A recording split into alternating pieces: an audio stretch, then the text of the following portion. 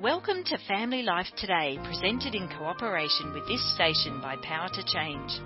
We hope today's program will give you something to reflect on and to encourage you in your relationships. Our hosts are Dave and Ann Wilson.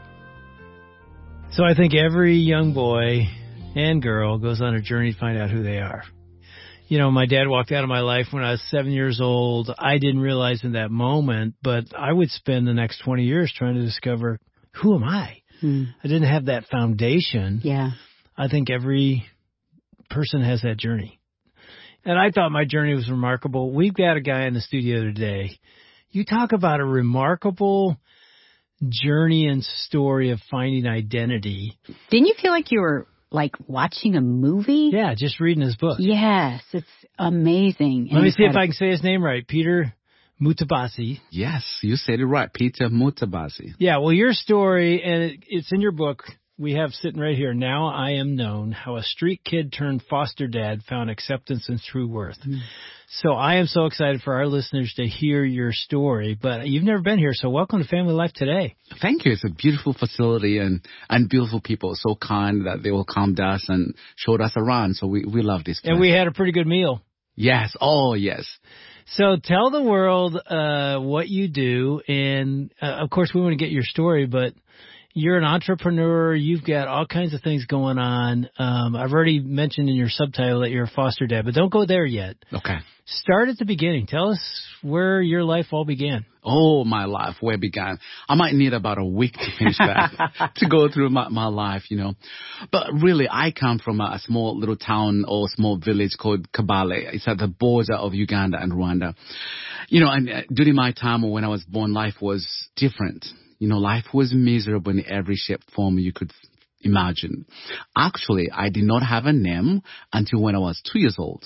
Reasons are because for every 100 children were born, 60 would die before the age of 2. So moms were afraid to give kids names because they weren't sure they will make it. So once I made it at 2, my mom named me Habyarimana, which means a gift given to me by God. So that's what it means.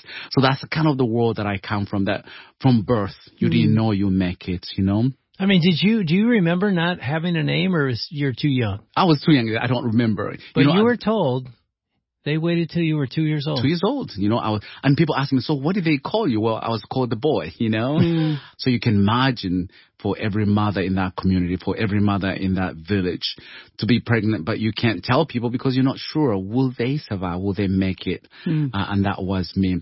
And then, of course, I think I began to realize that life was different at the age of 3, 4, because at 3 and 4, I would go fetch water about 3 miles away. You know, think about at 4 years old with the other 4 little-year-olds and 5-year-olds, you trek through the village to go get water because your family did not have clean water. And you did this every day, you know. So think about, like, I never had a childhood because your childhood was spent looking for those small family needs that you had to meet at the age of 4. So I'd go get water, and that was for drinking. But then the rest would, you know, to use for our clothes or washing utensils, would use water that animals drink from, cows and anything else. You know, so at the age of 4, I could do all that. But also my dad wasn't there because sometimes I think in some tribes, you know, men don't get to participate in today's life of a family. Or he was working somewhere else, so he wasn't at home in so many ways. So my life as a kid, you know, that's all I can remember, just misery. When it came to food, we never had enough food to eat. You know, we could not have beans and potatoes because that was too much food. We would eat beans today and then eat potatoes the next day, so we can spread the little we have for a little longer.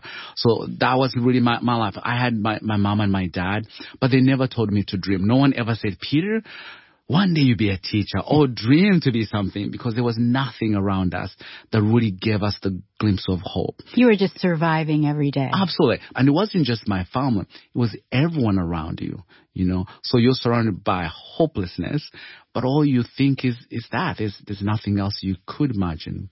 You know, I think at age 4, that's when you begin to realize, you know, my dad is different from other dads, you know. I would visit other families, then I would see that their dads are different from my dad. And here's the reason why. My dad was the meanest human being that I knew. My dad was mean in every shape, form you could think of. Towards me as a son, but also to my mother as well. So I saw the worst rage you could think of. As kids, we work so hard to please our parents, you go fetch water, you bring it, and you hope your dad is going to say, that was good job. For me, I never had one kind word from my dad. This is what I had from my dad every day. You'll never amount to anything. You're good for nothing. You're stupid. There's no hope for you. And I wish you were never born so I never had to feed you. Oh, Peter, those are just death words. Curse words. Exactly. Every day. Every day. You say that to your siblings too? And to my mother as well. Every day. Every day. So think about you're the age of 4 and that's all you hear from your father. How do you dream? How do you hope there's tomorrow for you when someone says, I wish you were never born so I don't have to feed you? So that meant the food we had sometimes was at his mercy. He chooses to buy that food. So as a kid, there's no way I could hope. There's no way I could dream to have tomorrow because today was worse enough that I did not want to go through it the next day. But you knew it's going to be the next day, the next week. Every single day, just repeat. So you must have thought nothing of yourself. I think in my head too, I trained myself to not even be hopeful. Yeah. You didn't want to dream or think about that there could be a better life for you. For me, no, not at all. Was your mom loving? Yes, mom was the most loving human being that I know. She did the best she could, but when you're getting abused every day, but your mom gets the same thing, it's hard to protect your little ones when you cannot protect yourself. To this day, I can remember that our mom spent more time in our room because she was hiding from my dad. So I know that she loved us. I know that she did everything she could so we could make it in life, But at the same time, I think as the oldest kids, we, who go through that, we want to protect our mothers, but we're too tiny, you're too small to do so. And with my dad's anger, you just didn't know when, what time. It was any time, any day. What did you feel about him? Did you hate him? Did you resent him? Or was that just normal because you knew nothing different? No, I hated him, you know. But as a little boy, what do you do? To me, he seemed like a giant in every shape, form. And there was nothing I can do, but I hated him in every shape, form you could imagine.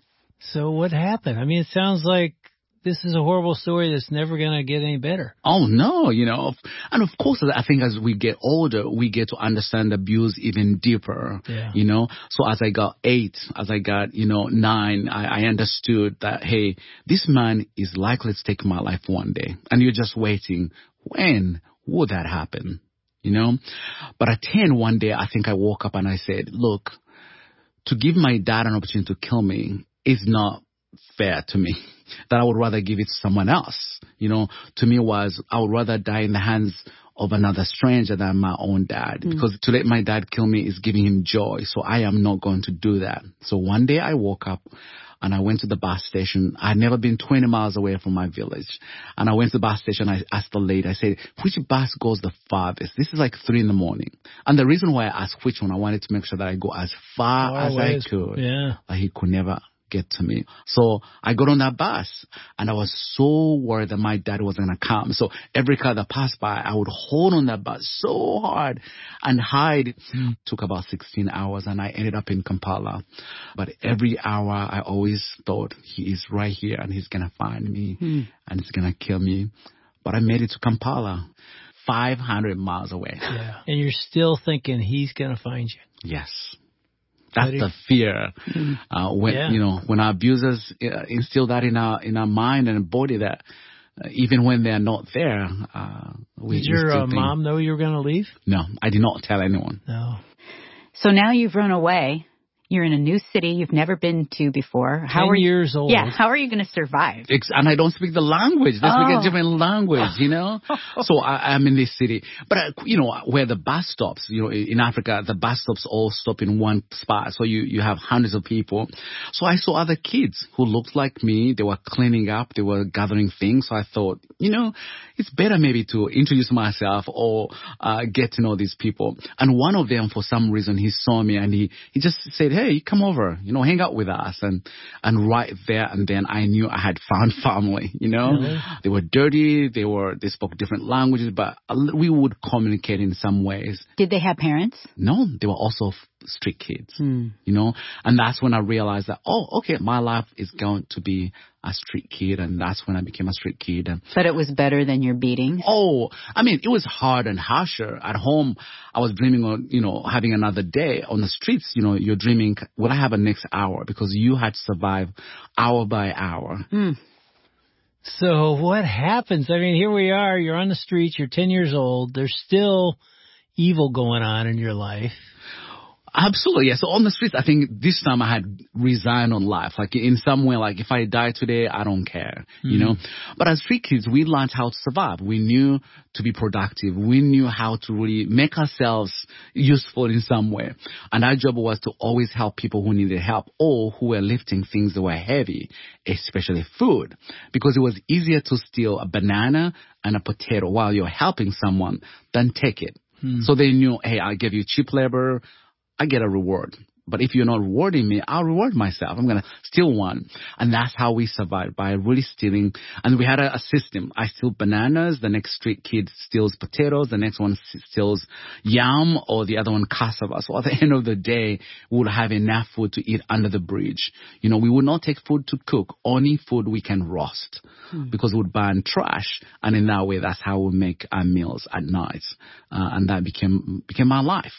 So I'd been on the streets for 1 year and a half. And on the streets, I think I was seen more like a stray animals. I was garbage boy. No one ever called me by name, ever. No one, for 4.5 years I lived on the streets. No one ever asked me, what's your name? Never.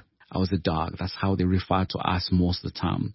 So I think I believed it, that's who I was, in a sense. For 4.5 years, yes, life was just miserable every day. I think I slept on average an hour every 24 hours. Why? Because it was safer to be awake than be asleep.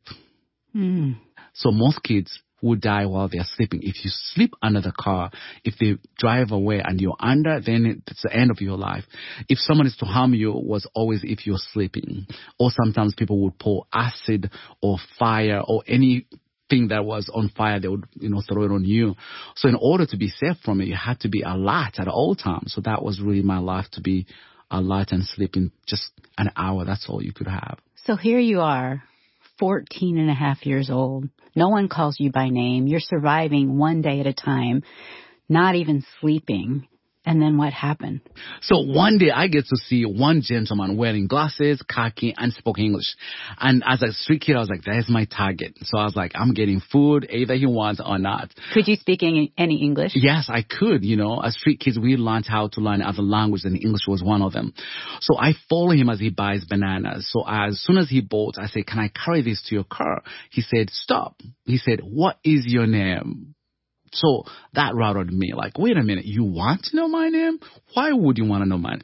Because for all these years, no one had ever asked me my name.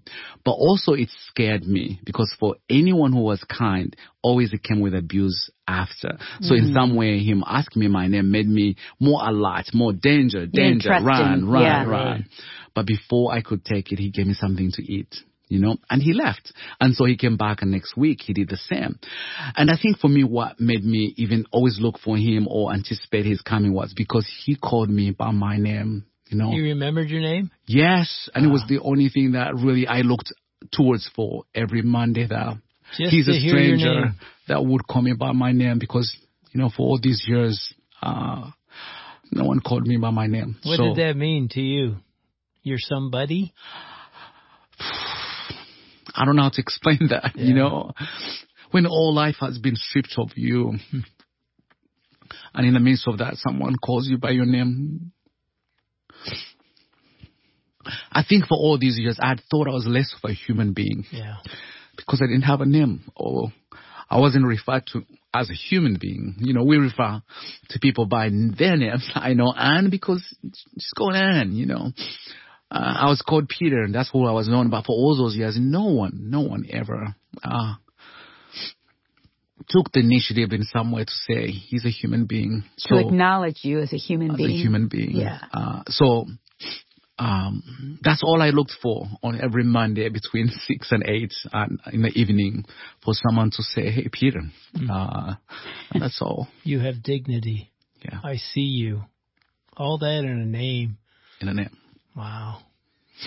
Which makes me, I know this is, it makes me think of people that are living on the streets who we don't look at them and we don't acknowledge them. We pretend that they're invisible in some ways, and you probably felt invisible in a lot of ways. Mm-hmm. And I can guarantee you, for any of that street person, if you ever say, "What's your name?" see the reaction they'll give you. Because no one ever I'm going to do that. bothers to ask them their name, yeah. you know. What's your name? So what happened? This man ends up, what happened? So he feeds me for 1 year and a half because he, I think the 4th week I kind of knew where he drives, what car he drives, when he parks his car, what time he comes, what he buys. Like I knew to the T what he does. So I'll be waiting every Monday. So he fed me for 1 year and a half. Did he do that with many of your friends or just you? It was me, but he would give me enough to share. He would what always did he give me you? extra. He'd give me bananas, or he'd give me cooked rice, or he would give me roasted cassava, is an African root that we love to eat, So he'll give me nuts, roasted G-nuts. We call them groundnuts. That's what he would give me or every time he came. And so he did that for a year and a half. And one day, he I don't know, we were sitting and just waiting for him to give me something to eat. He said, like, "Hey, Peter, if you have an opportunity to go to school, would you like to go to school?" And I'm sitting there laughing like, what an idiot, sorry to say that, but I'm kind of like, I'm a street kid. Yeah, I am it's never going to happen. Like, why would you think of that? Think about when you've been reduced to nothing, to below humanity, and someone offers you a school, it's beyond what, in my mind, it was more of like, wait a minute. To Americans, this is what I would say. I would say, both of you, would you like to go to the moon? Because they're about to send people to, would you like to go? But you're laughing. Do you know why? It's not going to happen. It's not like it's not going to happen. It's not something you go to bed dreaming about, Right. You don't work for NASA. You're not into space. So in some way, when he said, would you love to go to school? That's when I was like, that's for human beings who have a place to be, who dream. I am not that kind, So I did not pay attention. But he asked several times. So finally I said, you know what? I'm going to say yes. So he never have to ask me again. Just stop it right just there. Stop it. But also I think I didn't want him to stop his food he was giving me. So I was like, what can I say that he will love to hear? So I still get my food and get him off my back. So I said, yes, absolutely. And so he said, okay. So he came back, and a week later he brought me clothes, but he made a mistake. He asked me to go take a shower. As a street kid, I didn't bathe. I waited for God's rain to come. That's when I would shower. So for him saying, go clean up, to me, I felt like he was being arrogant. Like, don't you know where? Like, where would I go? So I said, no. So he came back 2 weeks later. He said, go clean up. Clean up was, and I understood what that meant, because I can go wash my face and come back. So I went to the store, cleaned my face, and came back, and he gave me clothes to wear, and he took me to school. But before he took me to school, he said, hey, when we go to school, it's a boarding school, and you're going to have lunch, dinner, and breakfast. Literally, I was like, that can't be true. Like, how many meals were you eating a day? We ate when we could at 3 a.m, it was rare to have a real meal. It was more of, how do I survive? If someone was lucky, I would give it to you, and you get to share with your other. So it wasn't something you count on. At this point, did you know this man's name? Did you know anything about him? No, I didn't know. I did not want to know his name. Yeah. Still suspicious? Suspicious. Yeah. You're kind, so you're going to hurt me. So I'm going to stay as far as I could, Yeah. But towards school, I kind of knew his name. So then once he mentioned food, I was like, okay. I think from then, I didn't really think about school. I was about food. That can't be true. Food. And finally he came and took me to school. And as we drove, I asked him, why me? Like, there are more than 2,000 kids in the streets of Kampala. Why me? And he said, Peter, I just want to be faithful. But I did not understand what that meant. I want to be faithful? Okay, And so we went, and it was lunchtime, so they gave me lunch. So then I waited for dinner because he had said there'll be dinner. So it was more like curious, like, that can't be true. Is this real? So then I waited for dinner, and dinner came. But before I left the streets, I told my street kids, like, hey, if you don't see me in the next 24 hours, make sure you kill him or you do something harmful. Because I thought he's going to do something bad. Right. So I made sure that I left backup somehow. Yeah, to even get in a man's car. Yes. To drive, that's dangerous. Absolutely. So I had to come back that night. But this is like 15 miles away. So I had to walk back at night to let them know that I was okay. Because they would have harmed him if I did not come. They were your family. Exactly. But then they said there was the breakfast, so I went back. So I go back on my walk. I don't know how long it took. And actually when I arrived, it was breakfast. They were going for breakfast. So then I went in, I waited for breakfast. So in the process of waiting for next meal is what made me stay longer. It wasn't like I wanted to be a teacher. It wasn't like I loved school. To me, the process of waiting for the meal is what made me stay 1 day, 2 day, 3 day, a week. Then the second week, that's when I thought, wait a minute. For me to keep getting the food, I need to go to class. So now I knew the trick wasn't like I wanted to learn. No, it was if I need to keep this process of getting food, there's something I have to give in that I don't like, and that's meaning to attend class. So that's how I managed to go to school. I'm listening to this thinking like, oh, Jesus already knew your name. Yes. He had already called you and he had put people in your path because he had a hope and a future for you. Correct. And he has that for all of us. There's not one person that he doesn't know by name and love them and have something for them. We want to thank Dave and Ann Wilson and their team for another edition of Family Life Today. Although our programs are produced in America, the issues facing families like forgiveness, communication, and taking care of our kids transcend national borders. These issues profoundly affect relationships everywhere. In Australia, Family Life is known as Power to Change, and our mission is to effectively develop godly families, the kind of families that change the world one home at a time. A key part of our mission includes strengthening marriages and families all around the world. We want to do whatever we can to bring timeless truths to the challenges you face as you seek to strengthen your family and join us in changing the world. Interested in mentoring a younger couple or being mentored yourself? Check out Power to Change's mentoring initiative designed to help you avoid those pitfalls we all can fall into. Email radio@powertochange.org.au or go to our website families.powertochange.org.au under the Helping Couples tab to get started today. Until tomorrow, God's blessings.